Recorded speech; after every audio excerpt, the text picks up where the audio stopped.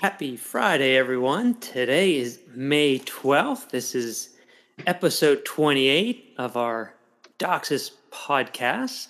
I'm Brady Volp, founder of the Volp firm and Nimble This. We're happy to be here today. We've got John Downey with us, the Van Dam of Cable and CMTS, of technical leader at Cisco Systems. John, fantastic to have you back with us today. How are you doing? Good. You know, down in Latin America, they were calling me Juan Van Dam. Juan Van Dam. Perfect. Juan Perfect. Van We Dam. got it down. It's always good to be back. Yes. Good to have you back. So, 28 episodes now. We are, I think, a couple of years we've been doing this. So, see your dog's hanging out in the background there. Hopefully, you get some entertainment as normal. Yeah, he's back there somewhere. So our topic for today is RFi, or also known as Remote Fi, what the R stands for. And I think, what do you have for us today on that? So I started putting together a presentation. You know, normally you and I just kind of go back and forth and, you know, ad lib, talk about whatever. And you said, you know, we could do a part 3 of our CMTS best practices because we never finished. But instead, you know, let's focus on Remote Fi, and we'll go back to the CMTS again, I think, like a part 3, maybe next month. Yeah, we've been I don't getting think we ever finished. Yeah, and we also have been getting quite a few questions on, you know, kind of what is RFi. There's been a lot of people talking about using Remote Fi. So I think it's a relevant topic right now. And there's some different architectures. I mean, RFi is used in different ways, right? Correct. And, you know, we use the term kind of generically, and one of the terms is DAA, Distributed Access Architecture. And Cisco's first implementation, you could say, was the modular CMTS, where we had the CMTS feed a RF gateway, and it was just downstream. And then we said, you know, if we're going to do Remote Fi, let's do upstream and downstream remotely. And now we had to implement not just downstream external PHY interface, DEPI, we had to implement another protocol called UEPI, upstream external PHY interface. But if you keep the downstream and upstream PHY together, your timing is easier to control. So you can put that further out, maybe in the node, eventually maybe in a tap. You can make a tap look like a node, basically. And then you do digital optics. So that's the stuff we're going to talk about. But then there was other technology that was being looked at called remote MAC-PHY, MAC scheduling, and some of the complexity of the DOCSIS scheduler that's usually in the CMTS, and you put that with the PHY as well. But that adds a little bit more complexity, and Cisco made a conscious decision from the beginning, let's keep the complexity central and located in the CMTS core, and put the PHY, something that is less complex, simpler? Yeah, whatever. It works. It's close enough. Yeah, we don't have the grammar police on this show, so. Is it Ron online? Ron would Oh, he would definitely correct us. I'm quite sure of that. That's not an acronym. That's initialism. No, Yes. He gets you on that one every time. So if we keep it simple and put that technology, the PHY technology, out in the node, what if you wanted to upgrade iOS? If the node required iOS, you know, actual code upgrades, that would be difficult. You're talking thousands of nodes. But if the complexity is in the CMTS core and it's central, there's a lot less of those. So if the node is just physical layer and simple, there shouldn't really be any upgrades at all. Simple firmware download, maybe. It's not a layer 3 device. It's a physical layer device. There will be some communications between a device, but it's not a layer 3 device. It's not you don't have to worry about configuring it as another CMTS. It's not a remote CMTS, whereas some of our competitors might be looking at a distributed CMTS, like putting a CMTS on a pole. We've always thought about that as like, you're going to get a technician to go work on a CMTS on a pole? You know, what RF tech is going to climb a pole and plug in a console port? with a laptop. Yeah, and do a configuration and upgrades. And debugs. That does present some awkward problems. Well, why do you especially during maintenance windows? I don't want to be the guy doing it during the maintenance window. Yeah, we always talk about truck rolls being an expensive part, so I can't see doing a truck roll to a remote thing. Yes. Yeah. But I mean, there's pros and cons to everything, obviously. Some people might say, well, if you do remote PHY out to a node, what type of redundancy do you have? I'm like, what type of redundancy do you have to your node today? Probably none. Most nodes are small enough service group that you're really not doing redundancy to the node. You might do redundant power supplies in a node. You could do redundant fibers to the node, but you don't have redundant nodes probably. You could have redundant lasers and transmitters, but most people don't, Right. I completely agree. You could buy insurance for pretty much anything. You could buy insurance for everything, but you weigh the cost of that smaller service group. And it's like, what's the probability of that thing going down? And if it does, how quickly can I get it back up? And how many people are really affected? Yep. And that's what you weigh. You weigh all those things. So without further ado, let's go right into our slides, because you know how we can just talk all day. I don't think anyone would say that about you, John. So here's our slides. Let's get them up here. There we go. We got the slides up.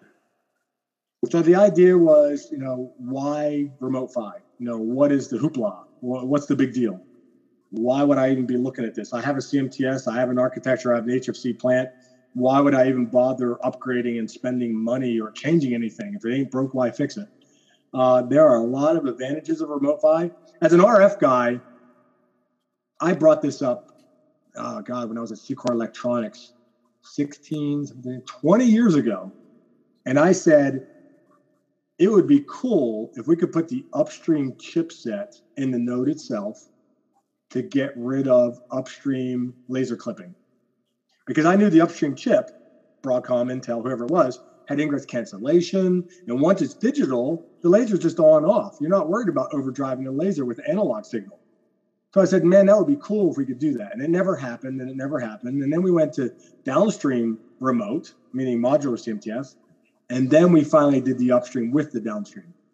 And here's where I think we just took time to get processing and Moore's Law and all that to catch up, so that we could get it cheaper and then get it deployed in the fiber nodes, and then get the fiber node people on board with the IP guys and the CMTS to be one group. Because it was always IP and RF guys fighting with each other. Whose job is it, or who's going to take care of it? And are you stealing my work, or whatever? Come on, it never happens. It still happens. But let's now get on you have video guys and data guys kind of fighting on whose product is it, because now the CMTS is doing video as well. Right. So you still have that kind of where's the delineation of whose job is it? Am I eliminating a job or whatever? So here's where I go on a tangent. What the heck was I talking about? We're talking about, so this is Friday, and we're actually live on the air, and we are talking about remote PHY. Oh, we are. Okay. It's not Friday the 13th, but it's close. Friday the 12th. So go to the next slide. I think this was the original agenda, and that was just to talk about, Yeah, we're skipping the agenda because you'll spend an hour on the agenda, John. True. So background-wise, because we've been talking about it already, this remote PHY device, RPD for short, could be a shelf. It could be a module that goes into a fiber optic node. This is kind of assuming that all your signals on your plant today are going to be digital, no more analog. Because if you still have analog video channels, you'd have to do some type of overlay, optical wavelength for your analog and an optical wavelength for the digital. Right. So this is a big differentiator between RFOG and remote PHY. So I mean that's a clear differentiation between this. RFOG to me, an easy way analogy or definition for me to give to people is RFOG is just HFC with a much larger F and a very small C. Yeah, that makes still sense. A hybrid fiber coax, but the fiber goes all the way to the house, and the only coax is in the house. Right. So it's still HFC, it's still analog, but it's a node at the house. Yeah, and with RFOG, that gives you the ability to transport all of your. If you still have analog channels, you can still transport those analog channels. And I think the key point you're saying here with Remote PHY, you're not going to be able to transport those analog channels. You have to have an all digital plant. Yeah. Like, what if you still had a legacy set-top box that has an out-of-band signaling? That's an analog signal. How do you generate that? Well, the nice thing about the Remote PHY RPD and the spec, CableLab spec, is that the Remote PHY device has to generate an out-of-band signal as well. So we kind of get around that, how do we support millions of old Motorola and SA set-top boxes? Right. So we can generate a signal from the Remote PHY device for that as well, which is kind of interesting. So, the node is meant to be future-proof. So we're looking to go out to 1.218 gigahertz, which is part of DOCSIS 3.1 spec. The lower band edge obviously is dictated by your diplex filter, whether it's 42, 65, 85. I'm thinking 85 for upstream, which is, the 85 upstream was supposed to be a 105 downstream, but because old set-top boxes had a fixed control channel at 104, we actually pulled our diplex filter down to 102. So you might see an 85-102 split, not an 85-105. Sure. The higher end was 204, 254. Now, let me ask. So 1.218 gigahertz. That is a mandatory requirement for the DOCSIS 3.1 specification in a downstream, but there is a May requirement of 1.8 gigahertz in the downstream. Is that something that is being considered for the Remote PHY? Do you know? I think, like we say, and pun intended, it's like a pipe dream. Yeah. Talking about going to such high frequencies, we all know as RF guys that the spectrum gets very temperamental when you get higher frequencies. Well, the attenuation, let's disregard just a high roll-off attenuation. I was going to say the attenuation is so substantial at 1.8, and most of the testing I've seen so far has only been to 1.2 gigahertz. I think anytime we talk about high upstream and downstream frequencies, we're talking about less coax. Yes, very sure. It runs. So it might be almost like fiber to the home, and or maybe fiber to the node or to the tap, and the only coax might be the drop cable. Right. And there it might make sense. Yep. Okay. Thank you. Less coax, basically. Even the 204, 254 split, there's talk about if I really get to a 204 upstream, I really have to limit my coax. And at that point, how much upstream does it really give me, even if I do DOCSIS 3.1? Should I look at FDX, the full duplex DOCSIS, where I actually change out my cable modem, and I have this thing called what do they call it? The backfeed. AGC? No, it's echo cancellation. That's the functionality of this new FDX is echo cancellation, where the upstream, if it backfeeds in an amplifier or the cable modem itself, it can cancel itself out. That's how you get the full duplex. Meaning upstream could transmit at 500 megahertz and downstream could receive at 500 megahertz without interfering with each other. Right. So that's why they call it full duplex and not half duplex. Yeah, because we've covered before with a 204 megahertz return, the attenuation is much more significant in the return, but also you have the temperature variation. So then you do need to consider potentially having AGCs in your return. It becomes a pretty significant problem. Yeah, I agree. So back to RFI. You're not gonna, and RFI plus 0, right? Yep. More like remote PHY node plus 0 amps. So you have limited coax. And we all know that by doing Remote PHY, we have better MER readings because you're putting the PHY chip right there. You don't have any analog optics, which analog optics usually leads to lower MER. So if you have better MER, you have much better chance of running higher modulation schemes with DOCSIS 3.1. So they're kind of complementary. So do you have? I mean, you're saying better MER. Do you have any testing, or do we know what kind of better MER improvement we're going to get moving from analog optics, the optics we're using today with like DFB lasers, to a digital optics? I mean, from my own preliminary testing, me and Ron Raddick did some testing, even on the last generation of downstream chip, upstream chip, we could get a 50 dB downstream MER and a 40 dB upstream MER. I mean, that's pretty significant. So that's talking right at the node. And because your node basically is your CMTS, because that's where the RF comes out.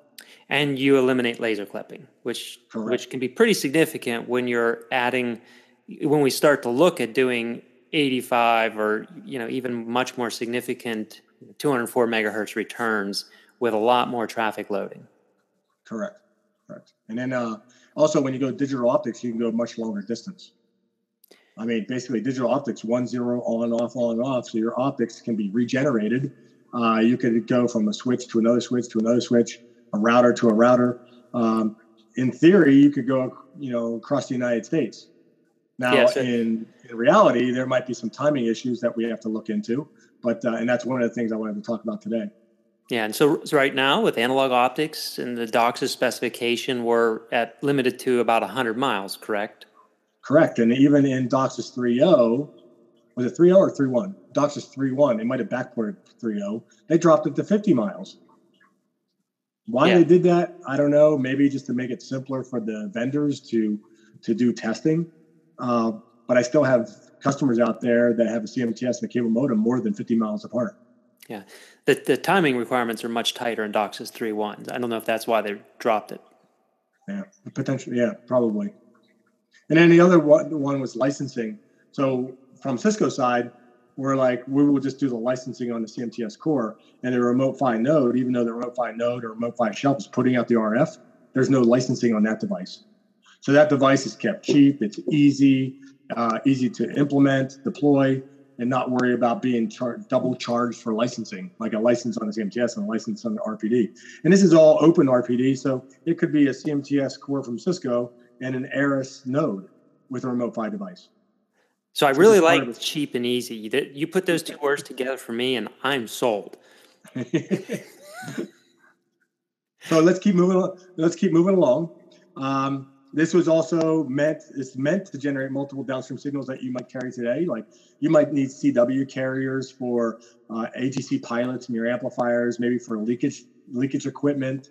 Maybe you need 2 tones because you're still out there doing the old rough balancing somehow or whatever. The only thing it's not going to generate would be sweep signals. But I would contend that if you're doing full spectrum anyway, because you have DOCSIS 3.1, a lot of digital channels, you have the new DOCSIS 3.0 modems out in the field that have full bandwidth capture, you basically have at your disposal a sweepless sweep. You could basically look at any of those modems in the field and see your downstream frequency versus amplitude characteristic. So it's like a downstream sweep. Yeah, I mean, so what we're seeing just everywhere is the number of full band capture modems, and full band capture are DOCSIS 3 modems or DOCSIS 3.1 modems that have the ability to see all of the RF signals going into subscribers' homes is proliferating so significantly that gives you such visibility to endpoints, not just sweeping at an amp, but you can see all signals going in every home, and most systems are going all digital. So now all digital means those QAMs are flat across the top. And if you have OFDM, that's flat. You have the ability from the head end to the home to basically sweep your plant using the QAM signals and all the signals in your plant. So doing that sweepless sweep with like a PNM server and the full band capture modems becomes pretty easy to do without any equipment or any techs in the field to be able to do that. And the other thing I'm looking at is, even if I'm not generating signal, say above 860 megahertz, the CMTS has so much, the newer generation has so much capacity. I could turn on more channels and not activate them with DOCSIS, just kind of turn on the RF. And now I just generated signal in the head end or from the Remote PHY device or wherever, so that I can fill out that spectrum. And then my full bandwidth capture at the modem, I could see basically a sweepless sweep all the way to the entire thing, out to maybe even 1.2 gigahertz if I wanted to. You understand? Like I want to generate signals that I'm actually not paying for. Yep. Because I'm not really turning on DOCSIS signaling in those RF channels, but I'll turn on the RF channels just so I can use them as test signals.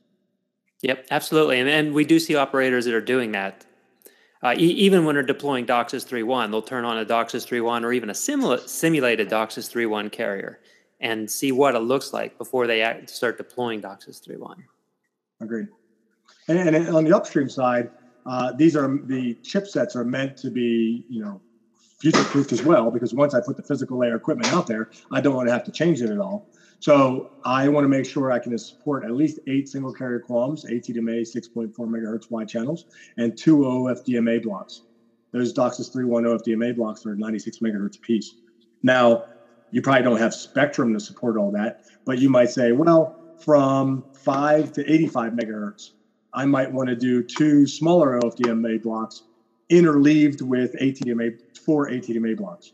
And eventually I might want to get to what they call TNFDMA, which is time and frequency division, multiple access, where you're sharing the spectrum, where a 3.1 modem can burst, and then when it's not bursting, a 2.0 or 3.0 modem could burst in the same spectrum with ATDMA. Right. Good. So the physical wise, the hardware will be there to support the complete 3.0, 2.0, 1.0, 3.1, everything. Okay. Very good.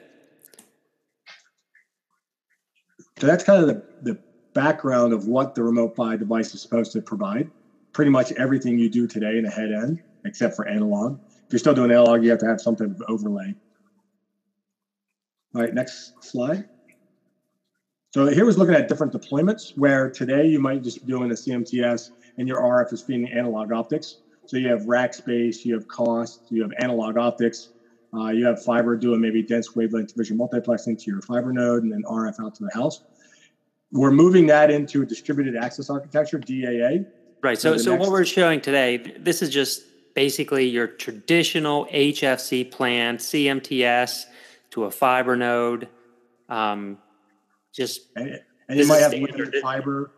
Yeah. You might have limited fiber, so you're doing 2 wavelengths, maybe 1550 on the downstream and 1310 on the upstream. Okay. Who knows?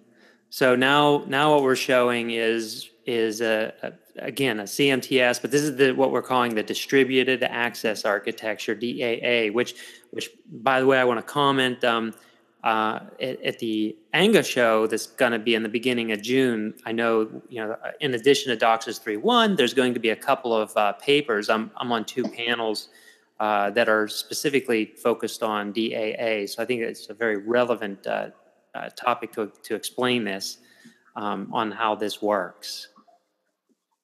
Yeah, so here we're just showing that now we're coming out with digital optics, and that could be a 10 gig link, and that comes right out of the CMTS, the 10 gig link. Yep. So it's digital coming right out of CMTS. Maybe you're going to a switch or a router, so it could be layer 2 or layer 3. So you have Ethernet switch there. When you say Ethernet switch, are these like just standard Ethernet switches? Yeah. So nothing special, off the shelf. And basically you're just trying to take maybe an aggregate, and it could be 10 gig E, but you want to blast it out. It's almost like RF splitting, right? You're saying, let's take one input and then split it out to multiple gig E links. It could be 1 gig E links, could be multiple 10 gig E links. And I have a feeling everyone's going to do 10 gig E optics, but maybe each fiber node is only going to access 2 gig of it. So the CCAP or the CMTS feeds an Ethernet switch via 10 gigabit port, and then that Ethernet switch is capable of feeding multiple RFI nodes. Is that how this concept works? Correct. Because you might say, well, when I look at my capacity planning, each fiber node is feeding 500 customers. I only expect about 2 gig of capacity to feed that service area. So maybe 5 RFI nodes are sharing this 110 gig link. So I could have the 110 gig link from the CMTS feeding the switch, and the switch is feeding 5 links.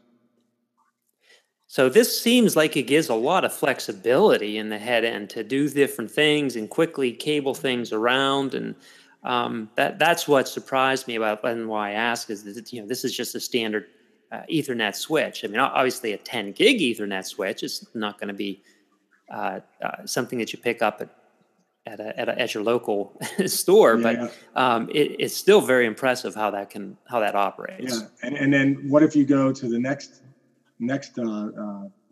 option where you actually up it to 100 gig link? You got to make sure the switch will support 100 gig input, right? Yep. So that could be more expense, or by the time you implement that, maybe the price comes down, maybe a year or two. But you might want to come in, because I'm trying to limit the number of fibers, right? Instead of 10 gig fibers going in, which I have limited ports in the switch. If I can come in with one 100 gig port and then come out with 10 gig ports because I up the capacity of each node, or maybe I have a remote PHY shelf that needs more capacity. I want to limit the number of ports I need on the switch. I want to limit the number of fibers I have strung up in my head end. So that's the goal. Is you don't want to say, all right, I took my PHY out in the field, but now you just forced me to buy more Ethernet switches. Right. So you're limiting rack space in the head end, but now you're actually creating more rack space for switches. Right. So there's a lot of flexibility with what you're doing here. Yes.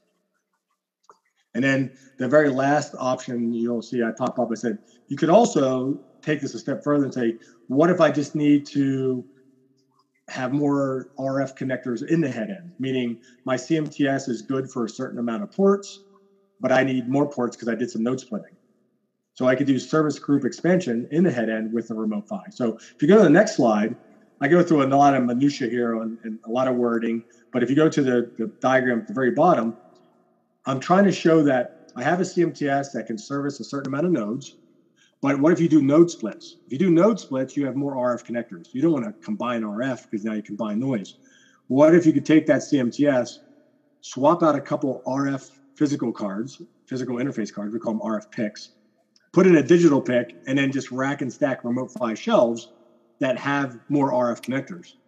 So instead of putting another CMTS in, which provides, requires more rack space, more powering, more redundancy, more HVAC, more cost, why don't I just allow that one CMTS with all this processing to maybe drive a remote PHY shelf? And now I just extended the number of RF ports I have by just rack and stacking more shelves on top of each other.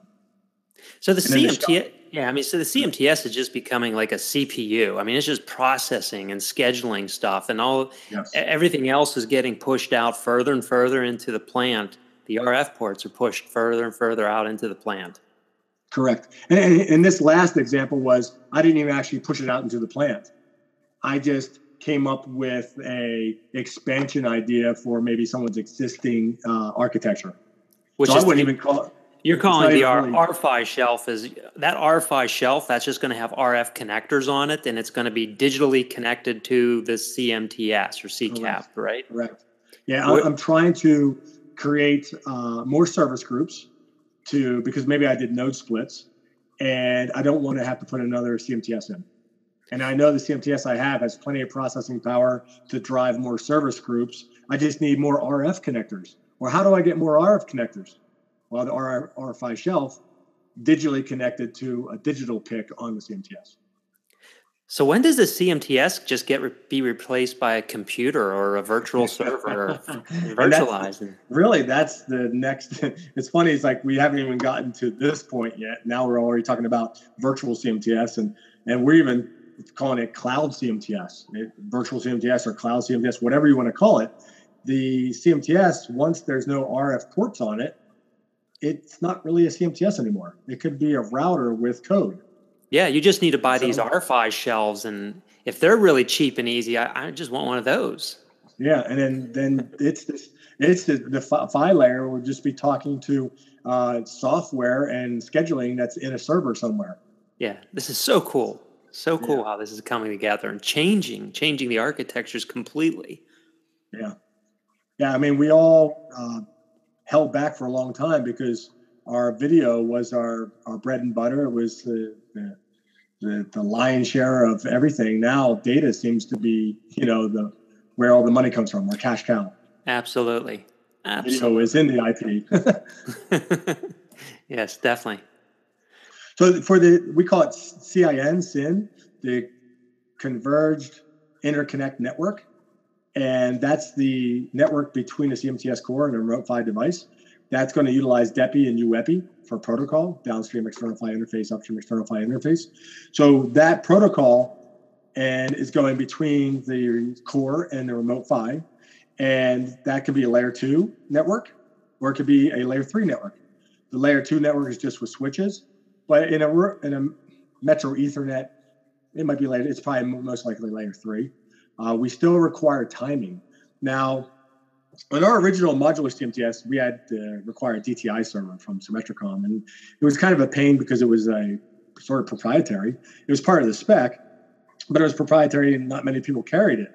The timing for this solution is based on IEEE 1588, so it is a well-known timing spec, and I don't have to buy a proprietary timing server because most of the routers that are in customers' head ends today or hub sites already have this type of timing embedded.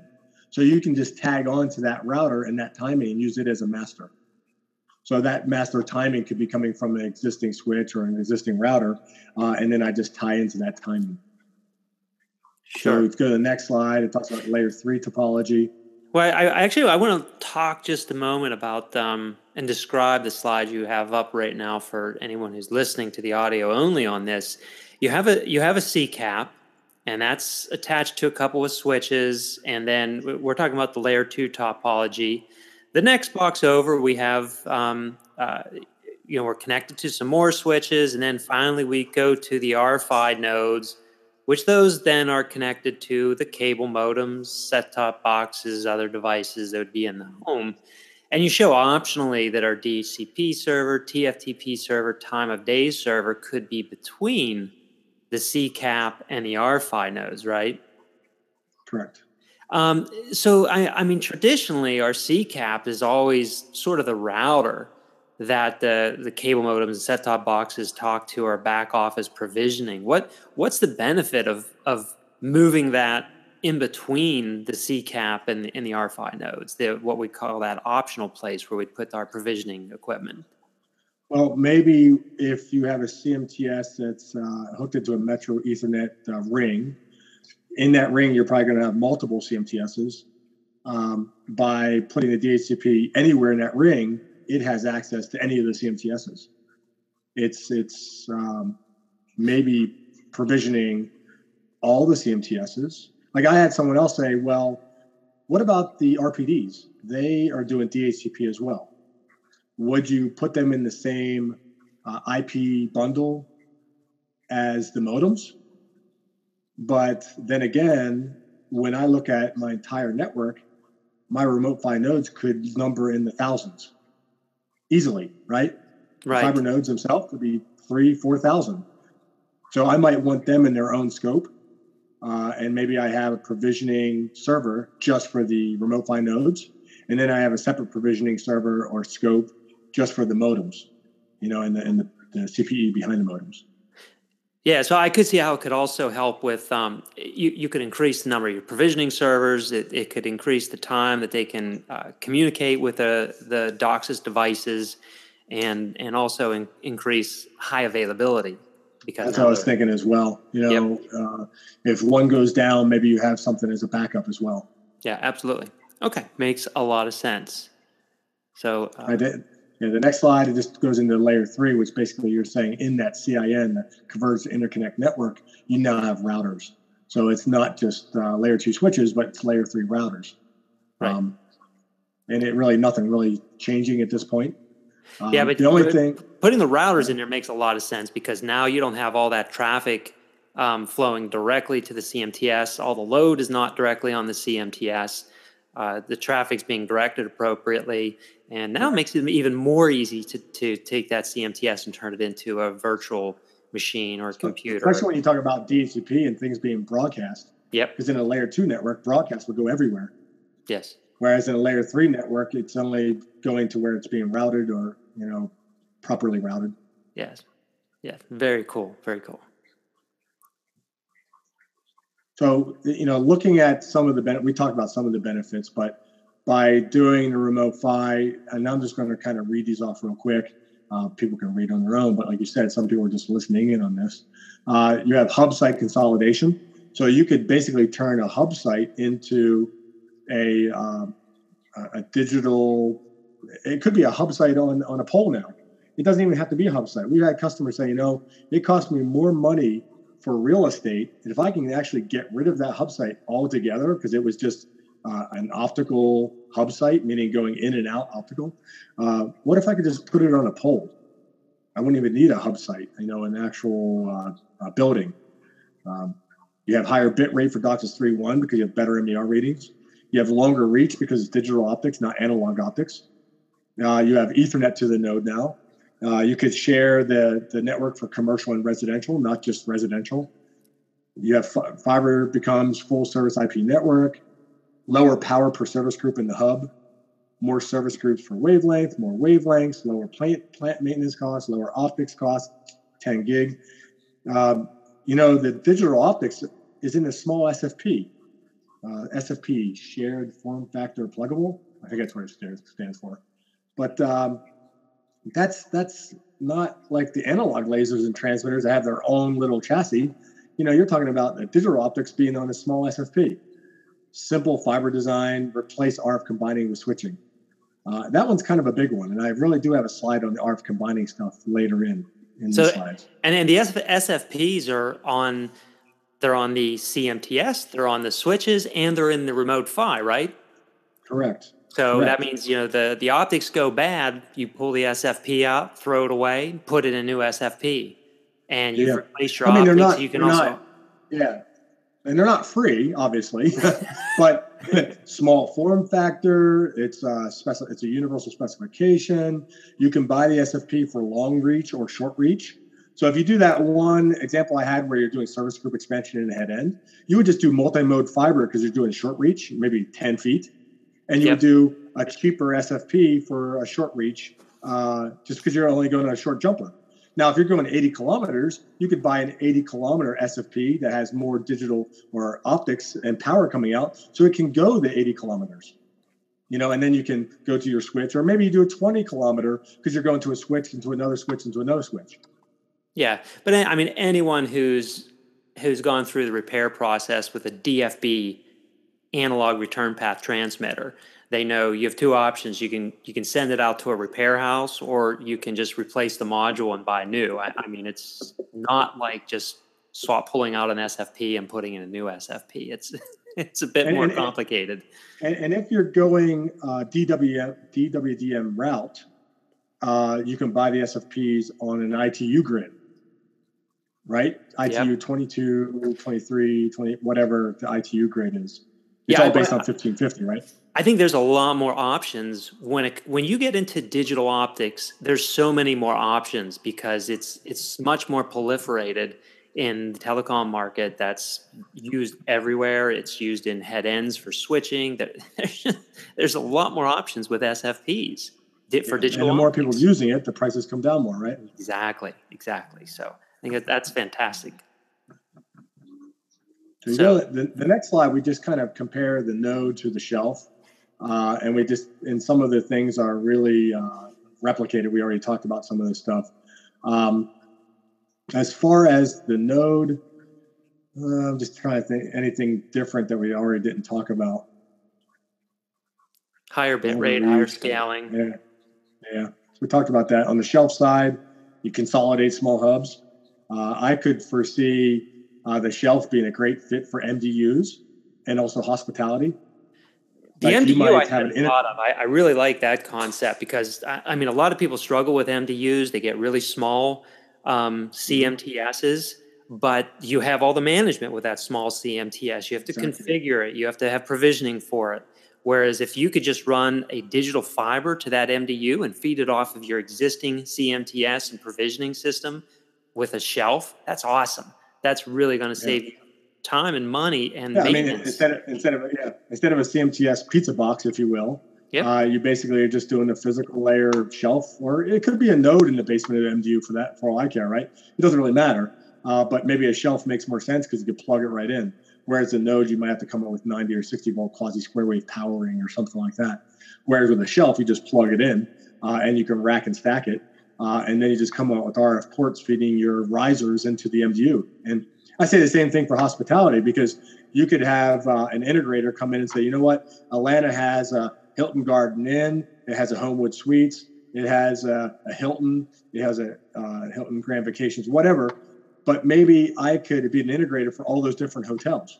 So I have a centrally located CMTS and I just do a remote PHY shelf to each one of those hotels. Each one fed by fiber. This is kind of, and this is almost like what was done with C-DOCSIS, where they were feeding those with, I think, EPON, and the MDUs were all terminated with a C-DOCSIS device that converted the EPON into DOCSIS, but this is much more standards-based, so very nice. C-DOCSIS was just China DOCSIS, because in China, it's all MDUs. Yeah. And they wanted a remote PHY device, and we actually came up with that. And it was supported with the UBR10K and the 3G60 line card. And it actually worked out pretty well. So we said, let's take that a step further and actually go through the standards process with Cable Labs. And that's when they came out with this distributed access architecture. And what was the other one? MHV, modular head-end version 2. Right. MHV version architecture, or whatever it was called. Yeah. Very cool. Very cool. But and all of this starts getting me closer to virtualization, which you brought up, right? The more we put the physical layer chipsets out in the field and the CMTS just becomes a processing engine, do we really need a CMTS anymore? It becomes a server that just does processing, has all software driven. Cool. So as far as power and space, the space is kind of obvious. I mean, if you have less CMTSs, because all the RF ports are out in the field, less CMTSs means less power, means less HVAC, less rack space, less cost. I mean, you could say there's less rack space because less CMTSs, but now I need more Ethernet switches. So there will be a slight trade-off there. But if you're doing video in the CMTS, you have less QAM generation from external modulators because you got rid of all the video QAMs. They're now being generated from the CMTS. So there's a lot of stuff that that was the whole premise behind CCAP, right? Converged cable access platform, CCAP. Most people use the term CCAP just to mean video and DOCSIS in the same chassis. They use it very generically. I still prefer CMTS, but yeah, CCAP. Because everyone's like, I'm doing CCAP, and then you find out they're not doing any video anyway. No, yeah. They're still doing video on their regular analog stuff. It could be digital as well, but they're not doing any video in the CMTS, but the CMTS can do it. So what do you think is the percentage power savings that we're going to get when you're doing a comparison? We did our own little comparison on a RF board, and it was about 390 watts. And then we swapped out the RF generating board for the regular line card, but without the PHY modules embedded in it. Mm-hmm. And then we had to put a digital PIC on the backside, because it was digital physical card now instead of RF. And because that digital physical interface card has SFPs in it, the SFPs draw power. So we add them together. So we went from 390 watts for the regular RF card to about 168. So less than half. Now, that's significant. Yeah, it is significant for the line card itself. So we're expecting, after it's all said and done, maybe a 33% drop in total power if you convert to digital. It's not going to be a 50% because you still have the supervisors and the fans and everything else in there. Sure. But your line card wise, you're dropping more than 50%. And that's just per line card. Correct. Yeah. Correct. So that's surprising. My background is RF, but so I do have an appreciation for what RF, how much power RF takes. I think we always think, well, RF power put into a coax cable is not very significant, but it does take a lot of RF power to do all the up conversion and down conversion that occurs in that RF line card. And you're doing full spectrum lineup. Multiple ports, right? Multiple ports. Yeah, all the way up to and past the gig, all the way up to now 1.2 gig we're going. So hell, we go back 10 years. We go back 10 years and look at Wavecom up converters that did one channel. Yes. Like how much wattage was needed for one QAM. Yeah. Yeah, and you'd have a whole rack of those, and there'd be tons of heat coming off of those things. Oh hell yeah. And my last bullet point, I noted, I said, and because I play the devil's advocate, because people will say, oh yeah, that's fine and great. You're taking the RF out, so the power's dropping. But wait a minute, you're putting the RF somewhere. Yes. You're putting the RF out in the field. So isn't that making the nodes go up? So I wrote down, I'm seeing that there are energy efficiencies being created in the nodes themselves as well.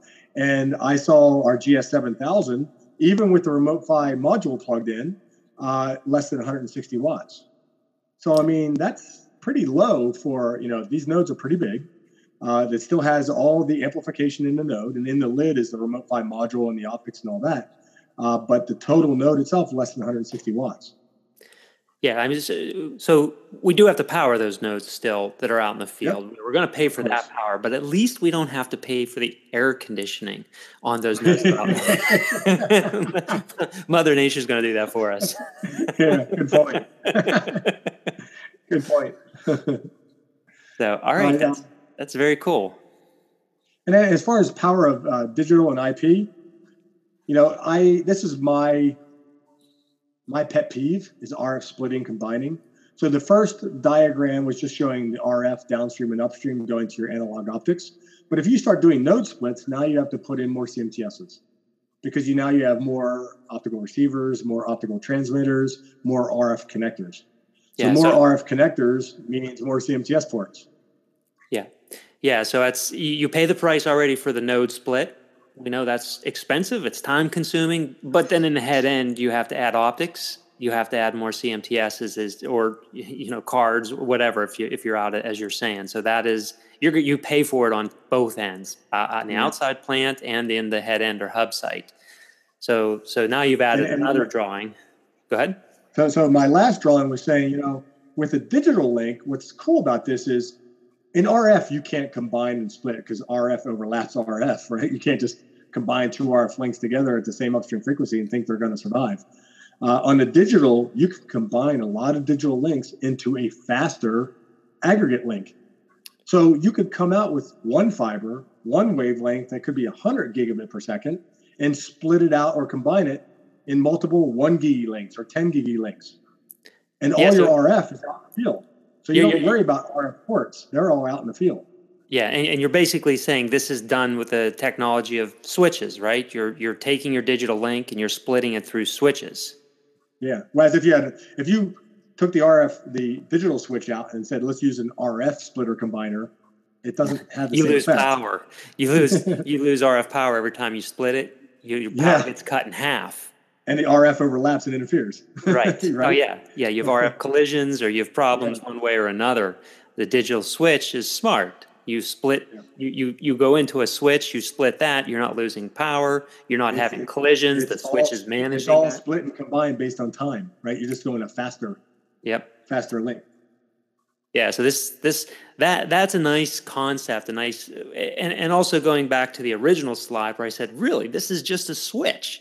A switch is so much better than an RF splitter. So, I mean, if you're an RF guy thinking about this, it may not click initially, but if you've seen a switch in a head end and you see all the Cat5 connectors coming out of the switch, you realize, those Cat5 connectors, you could have 24 Cat5 connectors coming out of the switch. They're not losing 3 dB each, but imagine a 24-port switch or 24-port RF splitter.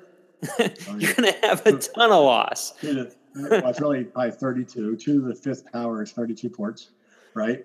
And then that means you're splitting it 5 times. 5 times 3 dB is 15, but it's really 3.5. So at least 18 dB of loss. Yeah, it's significant loss. And that's the beauty between splitting things in RF versus splitting things digitally. It's just not a problem digitally. So it's so much more elegant to work. To do things in a digital world is much more elegant than doing it in the RF world. And I say this as an RF engineer. I agree. I mean, because I'm the same way, right? And we're both really start out as layer 1 guys, physical layer. I would take this a step further and you could look at, and you and I talked about this, you could buy insurance for pretty much anything. You always have to look at your architecture and say, all right, what happens if this device goes down? What type of redundancy do I have? High availability, or just availability in general? So then the question comes up is, what about the switch? Do I need a redundant switch? If I need a redundant switch, then I have to have redundant links. So there will be lots of architectures that are thrown out there, I think, that will say, all right, here's your options. You could have redundant optics. You could have redundant switches, but now you have to have digital links and enough ports to interconnect. And I think that will come down to people just weighing the costs and benefits. What happens because now if I'm going into one digital switch with 100 gig E port and that switch goes down, I lost potentially could be 20 RPDs, right? Maybe more. Yeah, but we have that technology with things like load balancers and stuff like that. Can we use that technology with R-PHY, with what we're talking about now, where we have switches? Can we use that to give us high availability? Yeah, and I think that's what will happen is people will look at that and say, well, all right, let's see, what do I do if a switch goes down? Well, let's wire it up this way with this type of architecture. It's going to require maybe another smaller switch in between to be the go-between between two switches or something to that nature, which will drive up some of the rack space or maybe some of the cost. But you're always, like I said, going to weigh the cost versus benefit and the probability of something going down. And if that thing goes down, are all my eggs in that one basket? Yeah, but it's really cool that we have the capabilities of doing that with this technology moving forward, because, I mean, it's really, really difficult to figure out, okay, how do we wire up redundancy for, say, our forward path transmitters or our return path transmitters today? It's not quite as easy to do that. Or say we have a forward path, say we have an 8-way splitter going to our forward path transmitters. How do we make that redundant today? Yeah, well, you don't expect a splitter to go bad because there's no active device in it, right? Yeah, I mean, your connectors can go bad. There are things that can go bad. Yeah, obviously. Yes. You might even say, if the digital switch is in a manned office or head end, how quickly can I change it out? Yeah. Some people weigh that option, say, you know what, it's not worth it. I'm going to keep a digital switch sitting on the shelf to manually back up 100 switches, and I'll just replace it when I need it manually. Because if you do redundancy for all your switches, you might have to do like a 5+1 redundancy. So now you have one redundant switch for every 5 active switches, which drives up your cost. Whereas if it's a manned operation that it's 24/7, you might say, I have a switch on the shelf. I can change this out in a matter of 5 minutes or whatever. It always comes down to you just weighing the cost benefit. Yep, absolutely. All right, we're almost done, I think. All right, so this one was some real life testing we did between my location in Research Triangle Park, North Carolina, which is Raleigh-Durham. Cisco has a campus here in Raleigh-Durham. And we have another campus, which was the old SA Scientific Atlanta campus in Lawrenceville, Georgia, outside Atlanta. So we hooked up a CBR8 in RTP, so in Raleigh-Durham. And we hooked up one line card with RF to some DOCSIS 3.1 modems. And then we hooked up another line card with a digital PIC to our Cisco network, connected all the way down to Lawrenceville, Georgia, to a remote PHY node in Georgia and a DOCSIS 3.0 modem. And then we hooked up a traffic generator. We hooked up some timing in one of the switches via an ASR 903, I believe it was. And we did some on the downstream, or for the remote PHY, we did 4 single carrier upstream QAMs, so 4 6.4 megahertz 64 QAM upstreams, 4 channel upstream bonding, and we did 32 single carrier QAMs on the downstream. So what was your split? Or did you? It was an 85-102 split. Okay. But on the upstream, we just did 4 upstream channels, so it didn't really matter.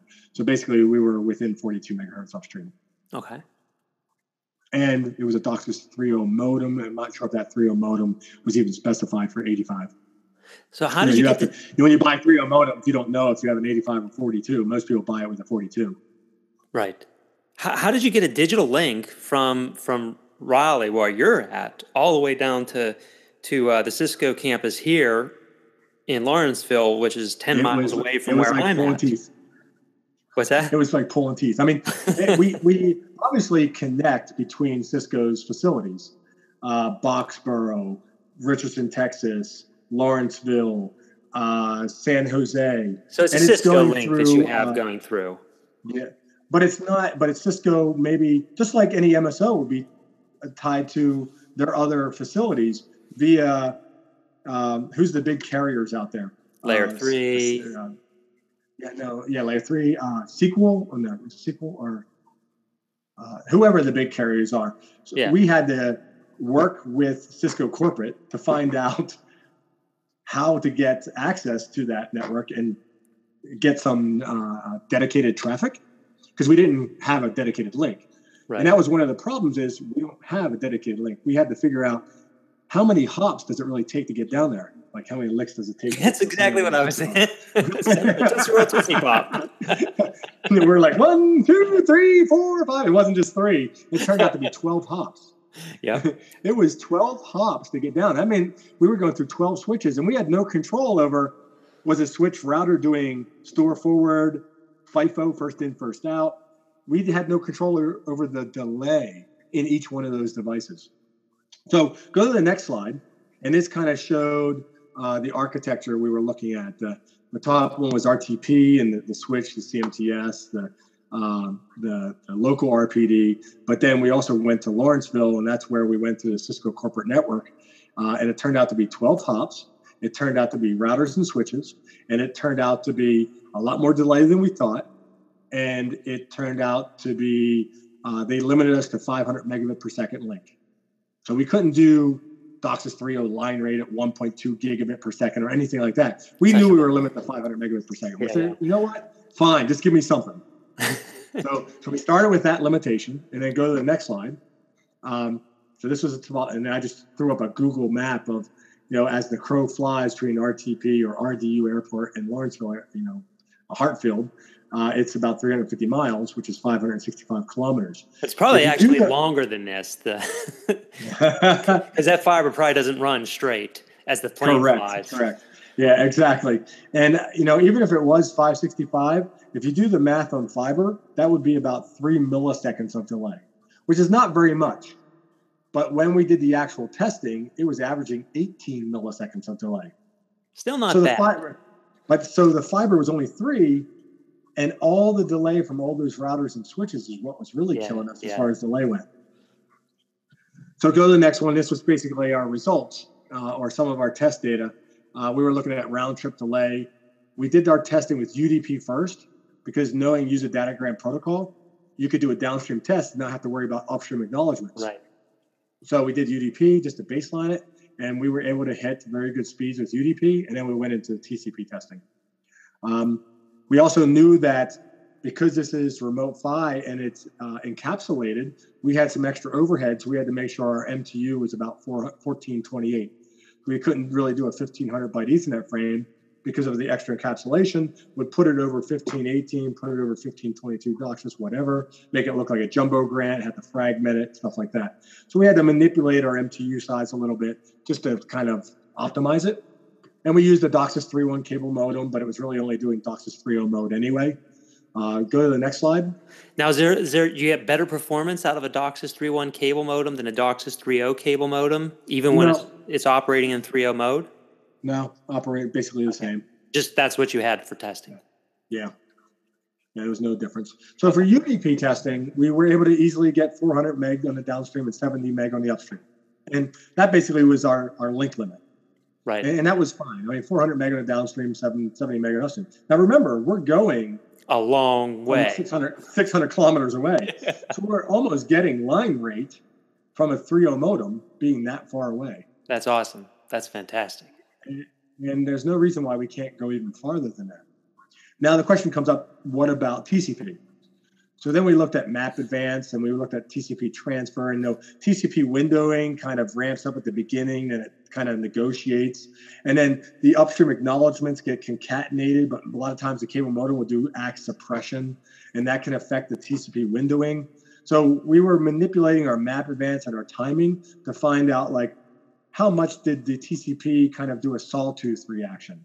Because when you look at TCP speeds, you'll see it ramp up and then come down, and ramp up and then come down. So you get like a sawtooth type of reaction of speed for TCP. Mm-hmm. And a TCP is basically what you're doing when you're, say, downloading files, doing maybe video, adaptive bitrate video, over-the-top video. That's TCP based. Yeah, I mean, actually, most of what we do on the internet is TCP, except if we're doing like voice traffic, or even what we're doing right now with this Hangout is mostly UDP. Everything else is pretty much TCP. So I think TCP is a more fair test. So what we ended up with was we found that if we set up our map advance properly, to have proper delay, if you will, the TCP might not be or ramp up as quickly, but it was more stable. Now, we were still getting easily, say, each TCP session could have been 100 or 70 to 100 megabits per second. So it's not like the TCP was being limited to 10 meg on the downstream because the upstream was slow. Right. And that's what the big concern was, is if you have a real long distance between a cable modem and the CMTS, and the modem has to make a request to send the acknowledgement, how quickly does that get turned around and then the modem actually send the acknowledgement? Because that acknowledgement will dictate the speed of the downstream TCP. Well, it turns out when the downstream and upstream are in the RPD itself, even though the upstream acknowledgement or request gets sent all the way back to the CMTS, the SYN, the CIN, or the digital link can be sort of self-calibrated out. Kind of like the CMTS and the RPD know that distance, so you can turn around that request a lot quicker. Right. And what I found also is with DOCSIS 3.0 modems, because they're doing upstream bonding, they do this thing called CCF, continuous concatenation fragmentation. So those modems are less likely to have issues than a 2.0 modem. I suspect, and we have to do a little bit more testing with a 2.0 modem, because you could have a 3.0 modem that actually registers in 2.0 mode on the upstream. Maybe because of power level issues. Maybe you can't do 4-channel upstream bonding and the modem registers in 2.0 mode in the upstream. Well, that modem in a remote PHY environment with long distance, his upstream speed might be limited to, say, 2 or 3 megabit per second. Yeah, significantly less. Yeah. So it's like in partial mode then. Is that correct? It's not 2.0 mode, it's just partial mode.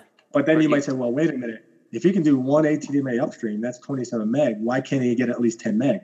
Well, now because the 2.0 modem is doing single channel request, grant, and that long distance, he might only get, say, 2 or 3 meg on the upstream. Right. But I would contend that, one, the modem's not doing what he's supposed to do, and getting 2 meg on the upstream from a 2.0 modem is probably more than enough. I mean, you really should have the modems doing 3.0 mode properly in a remote PHY environment to get 10 meg speed on the upstream or 20 meg on the upstream. So what was your TCP transfer rate when things were operating correctly?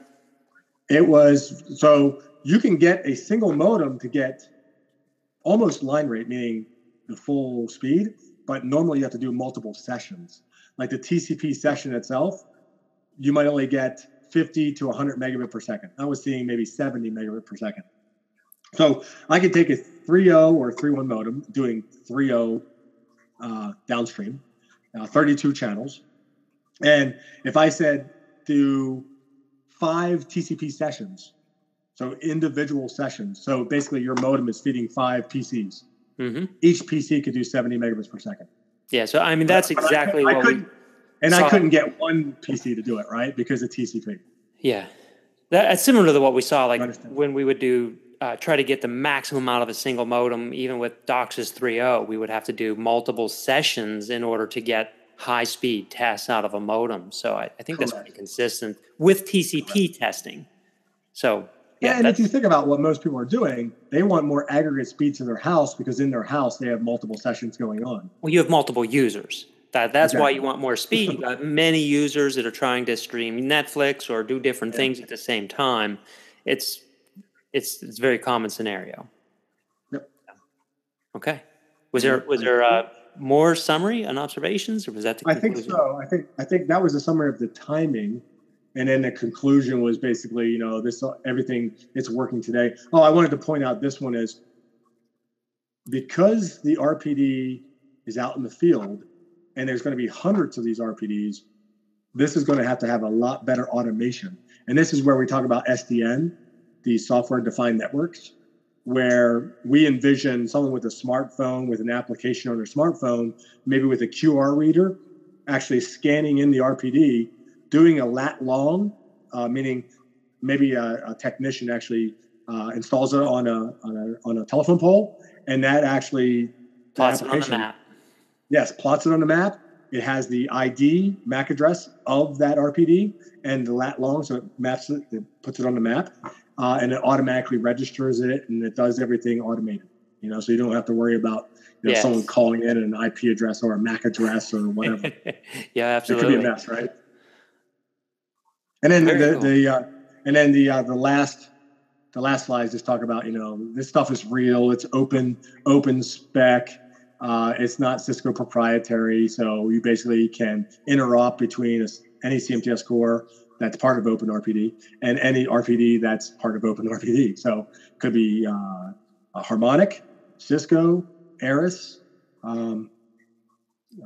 Casa out there with this? Casa. Huawei was doing the distributed CMTS, and Gainspeed is doing what? Remote MACPHY? Yeah, I think Gainspeed got bought by someone, didn't they? By Nokia. Okay, that's right. Yeah. Cool. Alrighty.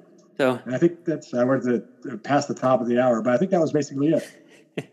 So, very cool, very nice overview. I think our RFI devices, are these in production? Are they being deployed? Are they still on the drawing board? Where are we at with these? I know the CMTS code that supports the Remote PHY has been officially released. The GS7000 Remote PHY device is orderable now. I believe it's orderable now. Most people are trialing it now, field trials. I say most people that we're working with are field trialing it. We have a 1RU shelf that some people are using. We have the RPD module that plugs into the GS7000. And I think it's going to come down to people making the decision to upgrade their cable plant, which Comcast said they were going to do, right? They went to their board of directors or their, Wall Street and said, we're going to invest this much money in plant. Yes. And basically, their plant upgrade is going to be Remote PHY. Yeah, so they're talking Remote PHY. Some of the major operators have declared Remote PHY is going to be it. And as I said, the ANGA show, I'm going to be at in the first week in June.